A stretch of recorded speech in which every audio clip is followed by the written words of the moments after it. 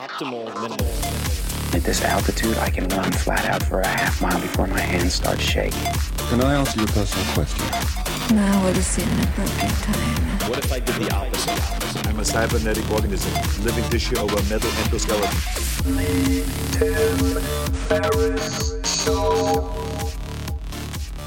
This episode is brought to you by Athletic Greens. I get asked all the time what I would take if I could only take one supplement. The answer is invariably Athletic Greens. I view it as all-in-one nutritional insurance. I recommended it, in fact, in the 4-Hour Body. This is more than 10 years ago, and I did not get paid to do so. With approximately 75 vitamins, minerals, and whole food-sourced ingredients, you'd be very hard-pressed to find a more nutrient-dense and comprehensive formula on the market. It has multivitamins, multi-mineral greens complex, probiotics and prebiotics for gut health, an immunity formula, digestive enzymes, adaptogens, and much more. I usually take it once or twice a day just to make sure I've covered my bases if I missed anything I'm not aware of. Of course, I focus on nutrient-dense meals to begin with. That's the basis. But Athletic Greens makes it easy to get a lot of nutrition when whole foods aren't readily available. From travel packets, I always have them in my bag when I'm zipping around. Right now, Athletic Greens is giving my audience a special offer on top of their all-in-one formula, which is a free vitamin D supplement and 5 free travel packs with your first subscription purchase. Many of us are deficient in vitamin D. I've found that true for myself, which is usually produced in our bodies from sun exposure. So, adding a vitamin D supplement to your daily routine is a great option for additional immune support. Support your immunity, gut health, and energy by visiting athleticgreens.com/TFS. You'll receive up to a year's supply of vitamin D and 5 free travel packs with your subscription. Again, that's athleticgreens.com/TFS, as in Tim Ferriss Show. athleticgreens.com/TFS. With LinkedIn Jobs, we tap into a network of more than 1 billion professionals to help you find quality professionals quickly and easily for any role you need. Marketing wizards? Found them. Software engineers? Found. That project manager I could never seem to hire? And found. LinkedIn Jobs quickly matches your roles with candidates with the right skills and experience. In fact, 86% of small businesses get a qualified candidate within 24 hours. Post your first job for free and get started at linkedin.com/acquire. That's linkedin.com/acquire. Terms and conditions apply. Was ist los? Guten Tag, this is Tim Ferriss, and welcome to another episode of The Tim Ferriss Show, where it is my job to deconstruct world-class performers, whether they are from the world of entertainment, chess, sports, or otherwise. This episode is a special doubleheader. It features one interview and one performance, which is a new thing. First up is Kaskade, Kaskade. You can say hello to him at Kaskade on most of social. He is widely considered one of the founding fathers of progressive house music. He's been voted America's Best DJ twice by DJ Times, headlined Coachella 4 times, and has been nominated for Grammys 5 times. Next up, you'll hear Sekou Andrews. That's Sekou Andrews, so at Sekou Andrews across social, and he is the most impressive poetic voice I've ever heard. I first saw him perform at TED, where he blew my mind, and so I approached him afterwards. He is a school teacher turned 2-time National Poetry Slam champion. He's presented privately for Barack Obama, Bono, Oprah Winfrey, the list goes on and on. Each one of these takes a few minutes to get warmed up, so be patient. I know it's not a specialty for those in the digital world, but there are gems in both of them, among other things. Kaskade covers his first breaks, making his own luck, formative music influences. If his music were, or I should say rather, electronic or dance music were a wine tasting, what would he recommend the varietals be? Who should we listen to? What were his biggest albums in the early days? And we dig into his note-taking process. As you may know, I'm a nerd, that kind of thing. I want to know the origins of his biggest hits. How did they come to be? What was the time span between the first note-taking and them going live, etc.? We talk about all of that. Sekou will inspire you to be inspired by your story. So if you want to change your narrative, your internal dialogue, to be more successful, this is a good talk to listen to. If you want to get back on the horse or have an effective pep talk in your back pocket, this might be the recording you listen to over and over again. Now, you should be patient. I'm going to mention this again because there's a lot of practical philosophy embedded in between the lines. So you have to listen to it all and you have to listen carefully. And these are very contrasting I should say, different, rather, personalities and very different performances. And so I hope that you enjoy both of them. You can certainly skip around, and I'll mention just a couple of notes. These were both recorded at a live event in Los Angeles, and that sold out in 30 minutes based on an email that I sent out to my newsletter subscribers. If you're not on the newsletter, it's free, and you get lots of exclusives and cool stuff like 5 Bullet Friday, which has more than a 60% open rate across the board. For people who know what that is, that's unheard of. And you can sign up, try it out for a week or two at 4hourworkweek.com/Friday. So all spelled out, 4hourworkweek.com/Friday. Now, since it was a live event, there were a couple of audio glitches early on. And in the case of Kaskade, we had a mic failure, and I ended up pulling out my lavalier mic, the clip-on mic that was threaded down my shirt, pulling it out and handing that back and forth for a bit. So you might hear a couple of missteps here and there, but what you missed was a little bit of background. He was raised Mormon. He was born in Chicago. He went to Utah for college, and where he grew up was where they filmed Ferris Bueller's Day Off, among other things. So, without further ado, please enjoy this episode with Kaskade and Sekou Andrews. When did you have your first, what you would consider your first break or mentor in music? Let's see. When I moved to San Francisco, I reached out to Ohm Records. They were a small boutique label based right in the city there, South of Market area. And really, they were the only people I knew in San Francisco because I had some demos and I was mailing music to people, and that wasn't going so well, but they showed a little interest. And I moved there. Luckily, they hired me for the funny thing is my wife and I, we couldn't even make rent for what we were. I mean, she supported me for many years. She was working for Levi Strauss at the headquarters there, and it was great. And I was like, yeah, you get a good job. I'm going to do music. Hey, we'll see how that turns out. I'm awesome. Look who you married. Well, if that were a stock that she had bought, she's pretty happy, I'm imagining. I mean, it's worked out. When did you realize that this is something you could do to support yourself full-time? Or even think that was possible? It was like the mid-2000s. So 10 years ago, 10, 11 years ago. But people are like, when did you really decide you were going to do music? And I was one of those people that never wanted to admit that's what I was doing. I kept telling my wife, she's like, well, what are you doing? What's your plan? And she was pretty organized and very driven. And I think I didn't want to say that because I didn't want to be a failure. I didn't want to have no, I'm going to be a musician. I'm going to write music. My whole thing was no, this is a cool hobby. I'm doing it. These guys hired me. I'll go there and I'll work for a little. We'll see what happens. We'll see what happens. That was always my thing. So what did you, at the time when people would ask you, because I know people do this in San Francisco as well as many other cities, but so what do you do? How would you answer that at the time? Music. Which in San Francisco, people think that's cool. There's enough art community there. And people are like, oh, that's cool. What do you, how are you living? My wife, she's got a good job. So is it? I had in the course of doing research for this read that when you went from Chicago to Utah, I know we're jumping around chronologically, that is when you started sort of producing or creating your own music because there wasn't much of a scene. Is that accurate? This is a great point. So what happened is I'm like, oh, okay, I got into University of Utah. For Mormons out there, or non-Mormons out there, it's like, for me, I grew up as a kid in Chicago. There wasn't very many Mormon kids, so I thought, I'll go to school in Utah, meet other Mormon people, see what they're about, I was friends with all these Jewish kids growing up in Chicago. It was like, all my friends are Jewish, Anyway, so I went to Utah, and that was great, but growing up going to nightclubs all through high school. Teen clubs were a big deal in Chicago, and that's how I got introduced into house music. It was very much a part of my life. I was collecting records, as a hobby. I was a DJ. So when I got there, I'm like, what is this music you guys are listening to? This is terrible, I've got crates of records. Why don't you come over to my house? I got some speakers. So, I started throwing my own parties, and I really had to get involved. That was definitely a point where I was like, wow, if I'm going to be a part of this scene or make music, I'm going to have to be active instead of just like some passive guy. Because in Chicago, I'd just be the guy that went out and collected records and occasionally played at a friend's house party.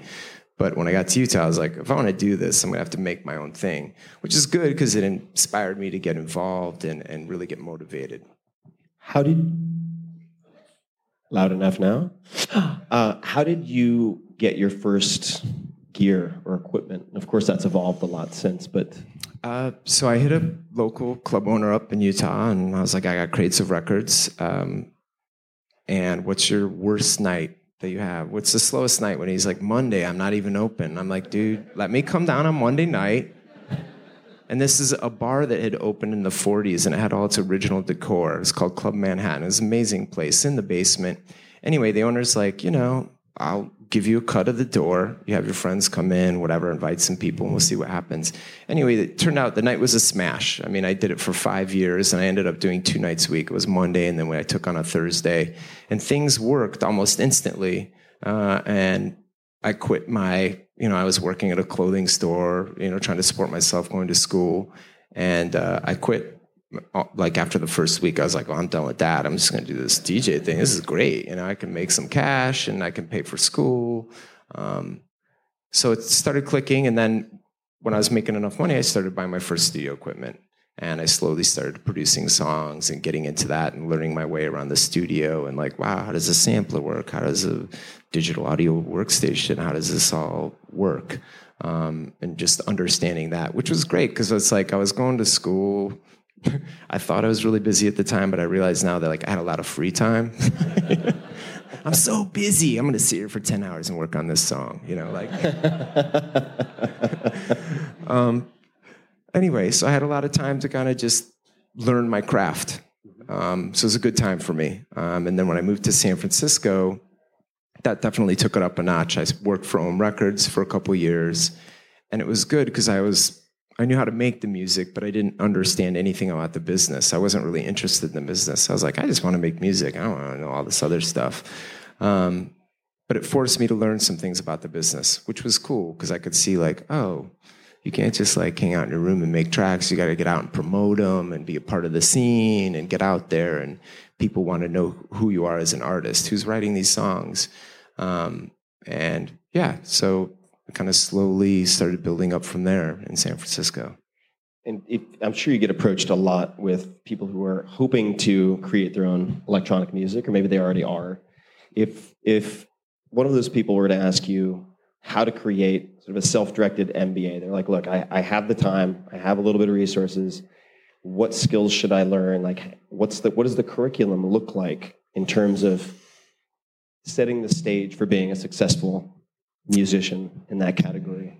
In this genre, I always tell people that are getting started out, I mean, now there are schools for this, and you can go, 18-month things to 12-month programs, so it's a lot easier to learn the craft now than it was back then. Back then, I was buying like these $25 magazines from the UK, Electronic Musician. I'm like, what in the hell, $25? Like, I'm broke, man. But anyway, they had a lot of good tutorials, so it's very different back then. Now it's a little more accessible.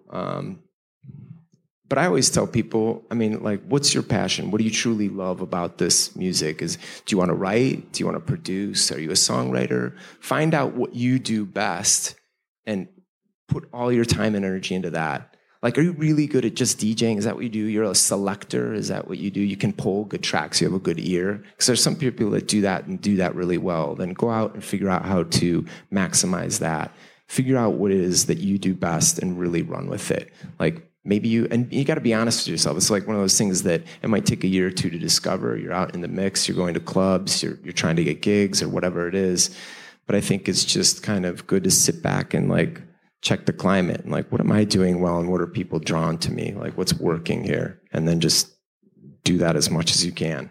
How did you, and feel free to verify this also, again, just in the course of doing research, but when did you realize that you were very good at more melodic music as opposed to beats or rhythmic based? And I would love you for even to just differentiate those for people. Well, much of dance music is very rhythmic. My dad was like, why is the kick drum so damn loud? And I'm like, best dance music day. So it's many people see it as repetitive, whatever. That's kind of the old dance music because it was pretty simplistic. We didn't have the technology. It wasn't as sophisticated as now.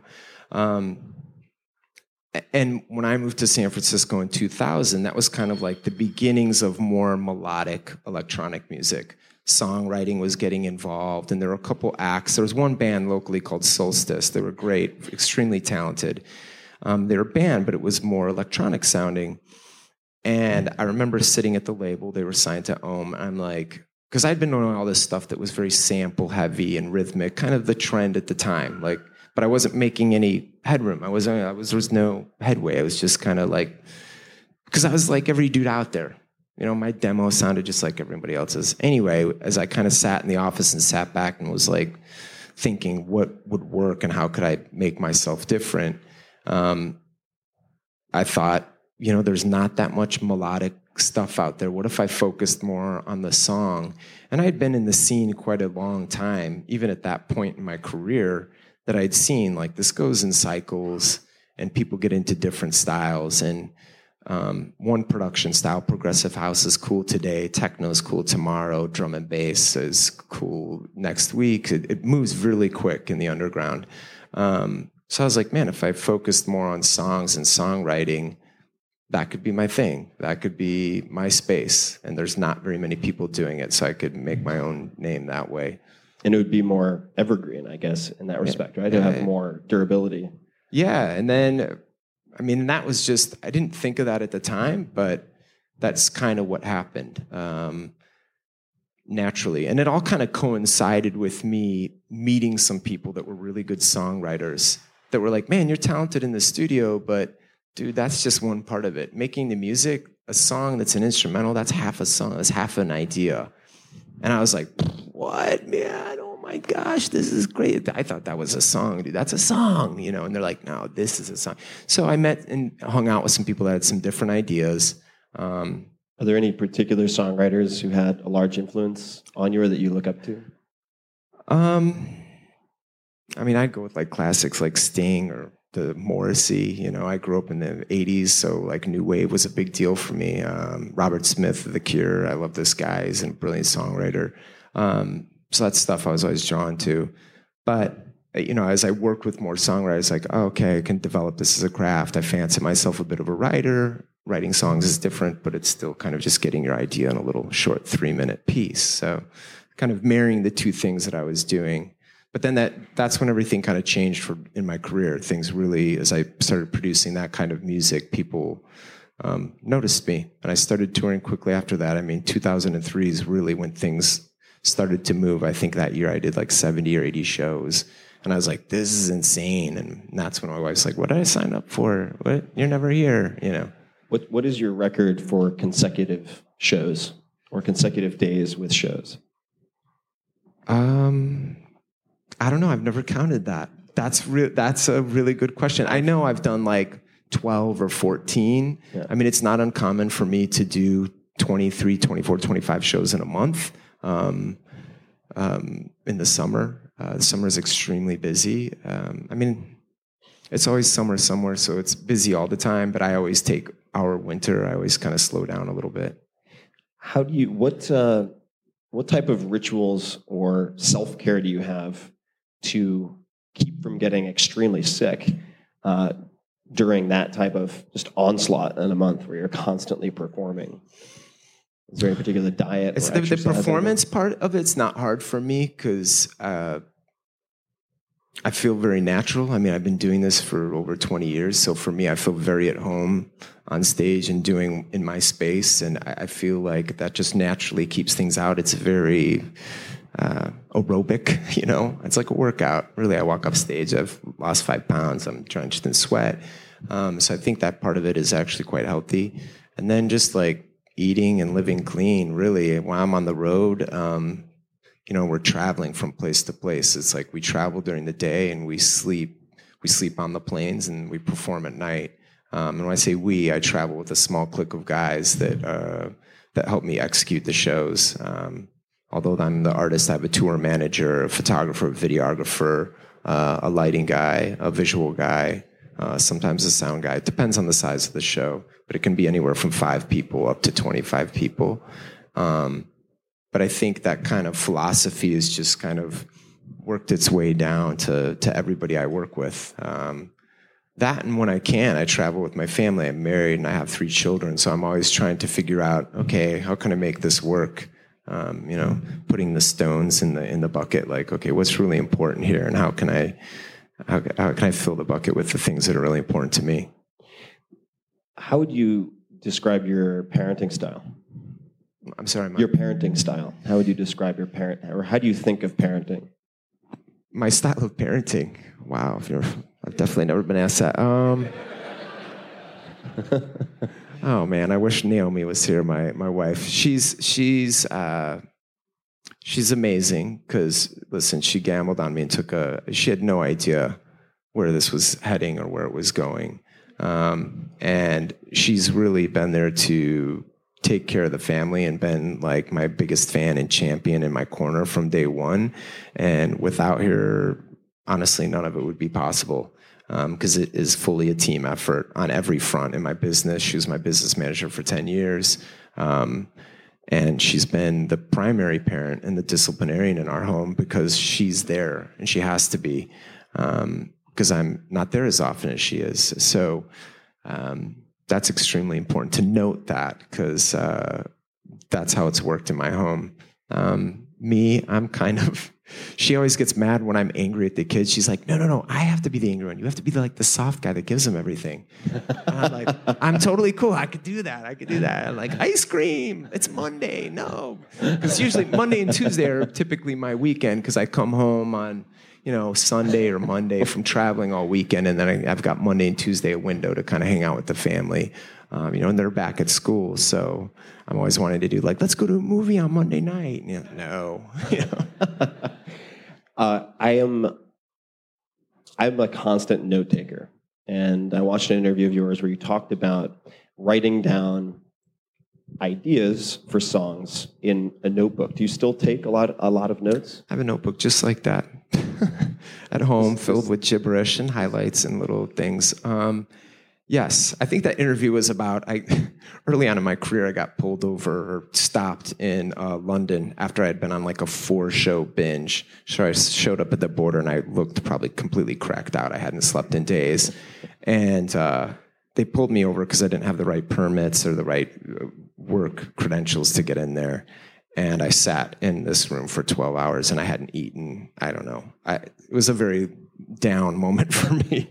But they had taken apart this notebook and photocopied everything. I mean, this thing was almost full when I got there. But I keep one of these with me, and I thought they thought it was some drug log of where I was traveling, of my drops. So they'd photocopied everything and what does this mean? I'm like, that says to do my laundry when I get home. What are you talking about? It's not code. I need to do my laundry. There's no code there, man. Eventually they let me off and everything turned out okay. Except I was escorted back on the plane the next day with a cop all the way to the plane. That was funny. Another time. But yeah, this is how I organize my life. I have a lot of ideas and thoughts all the time, and I just continue to write things down and look over that and, perfect that process. Do you have a particular routine for reviewing the notes? Or is it more of a journaling exercise where you just put it down and you don't go back and review it? For me, it's in the morning. Kind of when I first sit down, I look at what I was trying to accomplish the day before and what's kind of overlapping and what didn't happen and kind of carries over into that next day. And then I look throughout the week. And then I look at any potential song ideas or any notes that I have or ideas that could lead to a song. What do those look like? I'm assuming Do Your Laundry isn't one of them, but what form does it take? Could it be a single word? Could it be a phrase? I always like to use the example. I wrote a song called 4 a.m. and it's one of my more popular ones in my catalog. Thank you. And I'll tell this story because I was playing at King, not too far down the street. I was in from San Francisco, and when I'd played King, there was a 6:40 a.m. flight, so I'd play all night, and then I could get French toast across the street, and I'd take my luggage, eat the French toast, and then get in the cab and catch the flight, get home on Sunday morning to see my family. Anyway, I was sitting there at 4 a.m. and it was just one of those massive nights in my career where I kind of hit a moment where I was like, this is really going to work. I have a few of these moments along my career, but that was one of them where I was like, what an incredible night. And I mean, looking back, it was a very small club. It holds like 400 or 500 people maybe. But it was like lying around the block, and I just knew things were clicking. So I was on a high. I was just floating. And it was 4 a.m. when I walked into the French Toast place, and I got my luggage there, and I opened up my bag, and I'm like, I have to write a song about 4 a.m. and sleepless gliding, and these words started coming to me. And it was just like a couple phrases and talking about 4 a.m. eating French toast and gliding on the streets without any sleep. And that became the first verse. And then it just blossomed into an idea. I think it's kind of like looking back at my notes when I'm in the studio and thinking like, is this something that anyone else could relate to? And then making a song out of it, really. How long did it take from that initial note-taking to being out in the world as a song, would you say? I think I wrote that album was about 6 months later. So it was sitting around, circled in that book. I'd go back to it and like, oh, that's a cool idea. And then when I was in there, I was like, I should develop this more and sit down and write a song about that moment. Do you collect anything? Or have you? Records, vinyl? Lots and lots of vinyl. Thousands and thousands of records. Okay. Any particular genre? It's mostly particular. It's like dance music, house music, early house music, stuff that I started collecting when I was a kid. Then when I had a little bit more money, I started buying like old new wave records, old punk records, some hip hop, just stuff that interested me, bands that were seminal to me personally. So for dance music, if people hear, like myself, I'm naive of the entire genre, and I can enjoy dance music, but I don't know the first thing about it. If I wanted to do the equivalent of a wine tasting with dance music, and try I think that's Merlot, I'm not sure, and try a few different options to educate myself. Are there any particular artists or albums that you would suggest people start with? Among many, of course. Not asking you to pick favorites. I guess I am. That's kind of an old school way of thinking. I think if you're into electronic music now, I'd flip open Spotify and go listen to, there's like a million playlists that I run Kaskade Radio, and I add 4 or 5 tracks on there every week that I'm like, oh, this is stuff that I'm feeling. And it's predominantly electronic music. I wouldn't say dance music because there's a lot of left field stuff in there. But yeah, seminal records. I mean, Daft Punk Homework to me is still kind of like one of the top records that defined our genre. So, or Discovery, not as big a fan as Discovery. That's a very controversial thing to say, but I'm a Homework guy because, I don't know, that hit me at the right time in my life. That's a big one. Any Kraftwerk record. I don't know, there's a lot of stuff out there. But I think going to Spotify and hitting it, because what's interesting about electronic music, I think at one point it was a genre, and it was a very specific, it kind of surrounded a culture. But now, really and truly, this is pretty much how most of the music's made. I mean, everybody works on a computer, on a laptop, even if they're recording rock and roll, and it's all augmented and processed, and it's all electronic driven, for better or for worse. I mean, that's another conversation. I could argue both sides. I see the downsides in that, but really the way we were thinking 25, 30 years ago, working with drum machines and sampling and, recording on a multi-track that's in a computer, this is just how everyone operates today. I mean, that's what pop music is. I mean, you turn on the radio, to me, it's all dance music. I'm like, we were doing that 10 years ago. This is cool. This is a modern take on what was happening a long time ago. So I know we have a hard out, and I'm really happy that you're able to make it. We have a couple of minutes. So I'm going to ask a couple of the normal questions that I tend to when wrapping up. What book or books have you gifted most to other people, if any? I knew you were going to ask this. I thought about it, and I'm like, man, I don't give many books away. But I just recently give Lights Out to a friend. So I'm going to say that because it's the most recent thing I read. Lights Out. Yeah. And it's about cyber terrorism and how they're going to cut the power off and we're going to be screwed. It was a really interesting read. And it scared the crap out of me. If you had to pick an underappreciated festival, what would you pick? Oh, that's a great question, and I'm stalling to... Oh, man, there's so many cool things. If I wasn't here in California, I'd say Coachella, because to me, that still is the best festival in the entire world. And I've played literally hundreds, if not thousands of festivals, but I don't know. They got a lot of cool stuff going on in New York. Electric Zoo in New York's actually really cool. It's on Randall's Island, and you're looking at the skyline while you're playing. It's pretty cool. But there's a handful of those. Man, that's one I'd have to think and like go through my diary and be like, where have I been recently? You could do a round two sometime.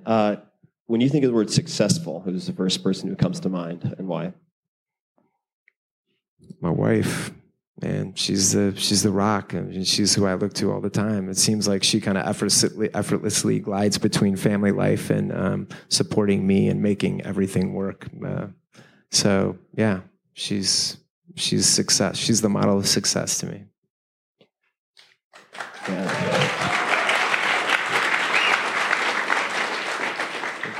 If you had one billboard anywhere you could put anything on it, what would you put on it?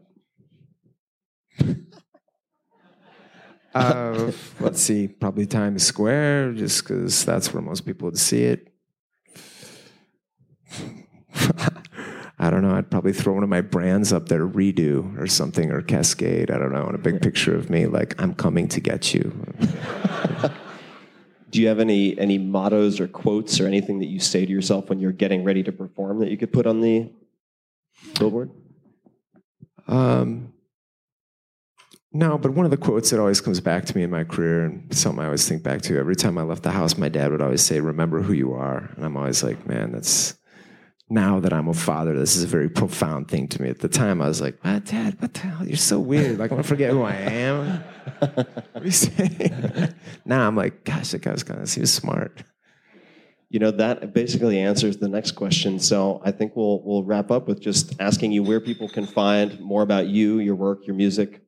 Whether it's anywhere online, really. Yeah, I don't know. I'm on Twitter, Instagram, all the social networks, kaskademusic.com. Come and check me out. I appreciate the time, you guys. At Kaskade with two Ks. At Kaskade, Kaskade. Yeah. Yeah, if you follow me on Instagram, you get some pretty crazy photos on there. So I'm sure we would. Thank you so much. I really appreciate the time. Appreciate it. Thanks very much. Thank you. Appreciate it.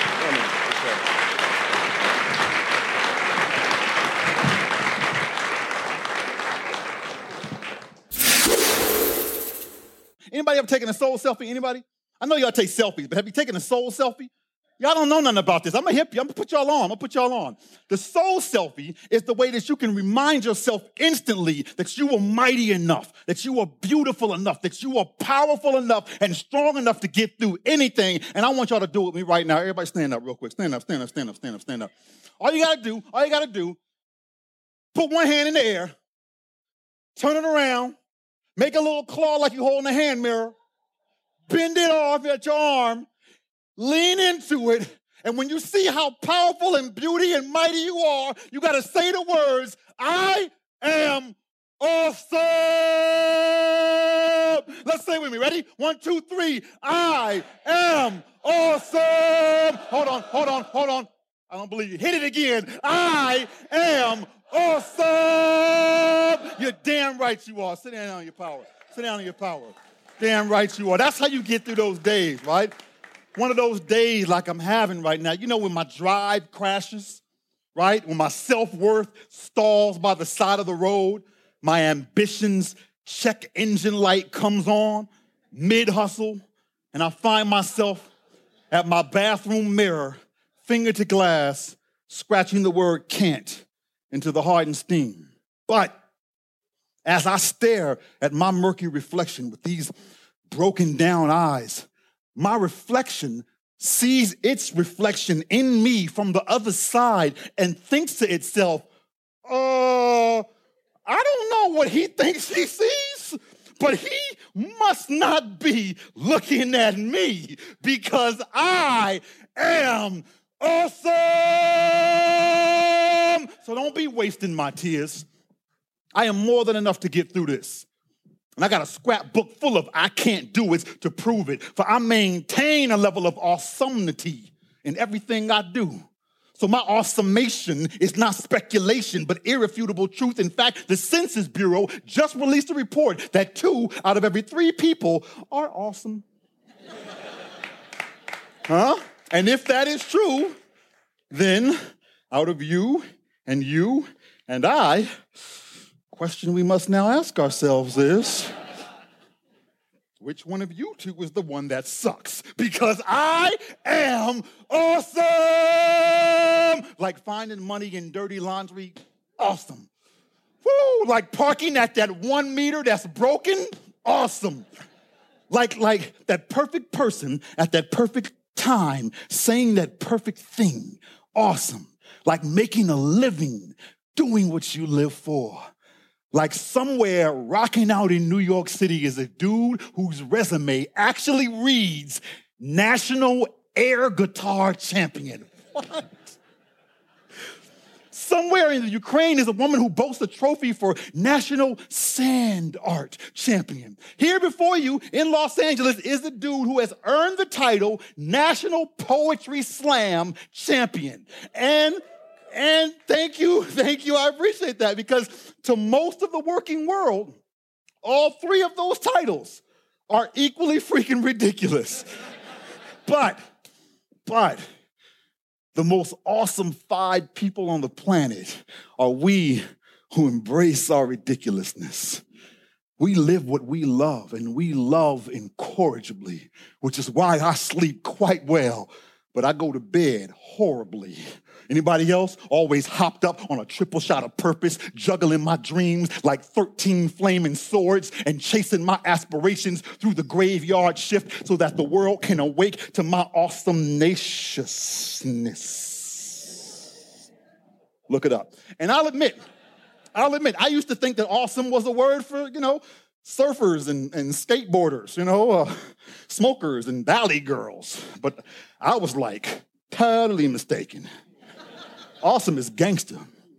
Awesome is stupid fresh. Awesome is the new crunk and the new cool beans, the new bomb diggity and the new bee's knees, my new mantra that helps me breathe into all that I believe and see that within me is all the might I'll ever need, because there are those days when I'm pushed to the edge where still waters meet earth and I fall to my knees to look upon the water's surface. But as I stare at my murky reflection with these broken down eyes, God sees his reflection in me from the other side and thinks to herself, I don't know what he thinks he sees, but he must not be looking at me because I am awesome. Like the science of miracles and the mathematics of purpose. Awesome. Like how the mind can always calculate the what of who and the when of where, but the soul must solve for why. Awesome. Like the thought of God and logic having faith that we will figure ourselves out. Awesome. Like how the moment I truly discovered the great I am is the same moment I discovered how truly great I am. And I am not perfect, but I'm perfect like I am. I'm not beautiful like I used to be. I'm beautiful like I am. Like the scar where a breast once was. Like survival where a death once was. Like the better where a best once was. Every gray hair, a trophy. Every wrinkled fold, a story. Every pound of fat, a challenge. Reminding me that there is always something to pursue and always something to celebrate. That is why I never smile for no reason. That is a concept I don't believe in. Dude, you ain't never without a reason to show off your teeth a bit. Let me see them. Let me see. There, baby. There you go. Spread out your cheeks a bit. Let your gums breathe a bit. If you can learn to reach deep for it, you can take yourself a piece of bliss and make yourself a feast of it. Like when you go buy a smoothie and they fill it too full, right? Making more than your cup can hold, but instead of letting it just spill all over, what do? They give you a little extra cup, and you feel like you just won a smoothie lottery up in here. What? Awesome. Like that perfect day. What was yours? That perfect day, right? One of mine was like the first time the stretch limo driver pulled up to the five-star hotel to transport me to my first-class flight after my sold-out show, and curiously peering at me through the rearview mirror, he asked, "What do you do for a living?" And with a pocket full of sand and an air guitar in my hand, I replied, "I am a full-time poet. Now roll up the damn divider."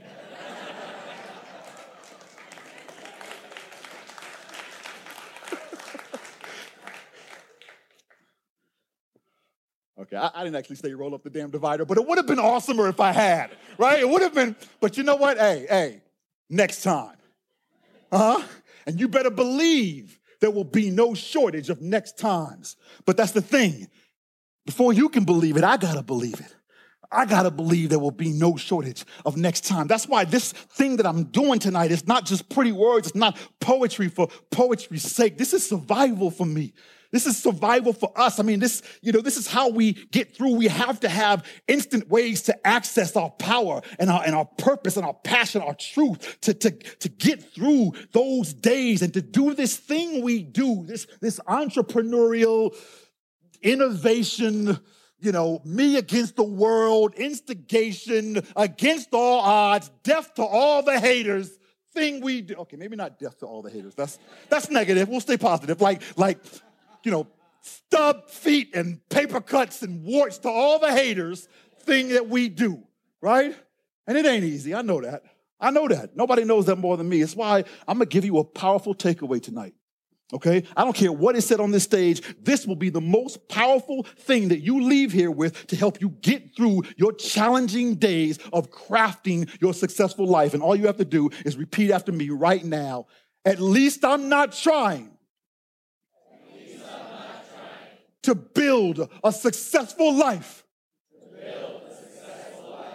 from poetry. I got no sympathy for y'all, please. Whatever. Is it hard for you? What are you in the tech industry? Your billion-dollar industries? I built my business off the dead art form you hated in high school. Please. DJs and skateboarders got it easier than poets. People look, when I used to introduce myself as a full-time poet, people used to look at me like I said, "Hi, my name's Sekou. I'm a full-time mermaid. Nice to meet you." All right, they don't get it, but that's all right.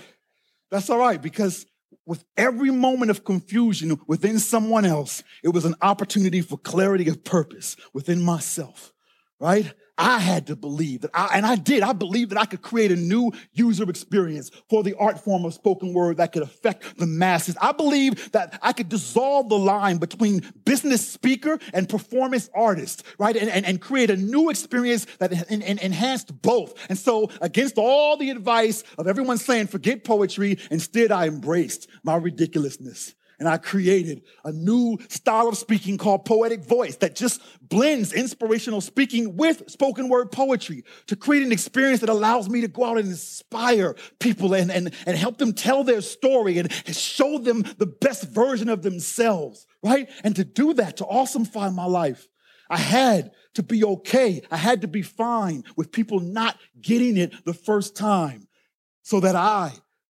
could believe in myself long enough to create no shortage of next times. And now you don't have to guess, just check my specs.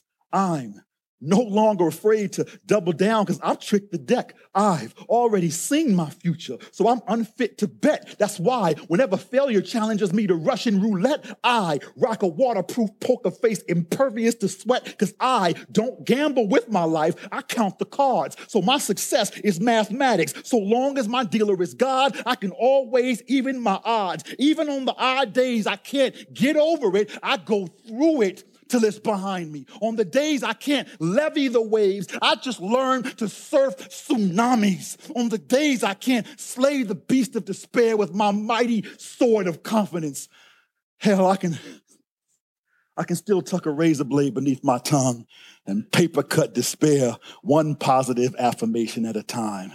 And when I return home from the wild rumpus of my awesome fest, I'll always vacuum with a smile as I clean up my awesome mess. For there are bits of mountaintop buried in the grooves of the soles of my shoes. Every footprint tracked on my floor testifies to the heights I've climbed and proves I made it back home each time. So please remember, embrace your ridiculousness. Please go out there and vacuum with a smile. Please remember your awesome nationness and be the little extra cup for somebody else. Because I find that on those days when my weary soul can't seem to do another single thing, when the 24th hour threatens to pop my day's seams, when the cup of my ambitions begins to runneth over into screams, that perfect person at that perfect time says that perfect thing. And I am handed an awesome little extra cup by my homie who shows up at my door with a bottle of Don Julio, 4 dirty jokes, and a scrapbook full of, we gonna laugh about this later. A little extra cup by my lover, sipping espresso at midnight in a fireproof suit who takes over the juggling of my flaming swords and says, you need to get some sleep tonight, baby. A little extra cup by my friends, my family, my fans, my colleagues, my community. This kind of community that shows up, that comes here to hear me inspire and amaze and wants to hear that poem that ends with that fiery blaze, but shows up to find me having one of those days when I stand on this stage trying to guide someone home, yet can't seem to believe the words of my own poem. But you do. You see in my story your truth, that you are perfection in process, that you are rapture en route. And I stare at my reflection in this audience's eyes, and you stare back at your reflection that my pupils provide, and we shout aloud, but to ourselves with fire and pride. I don't know what you think you see from your side, but you must not be looking at me because I am awesome.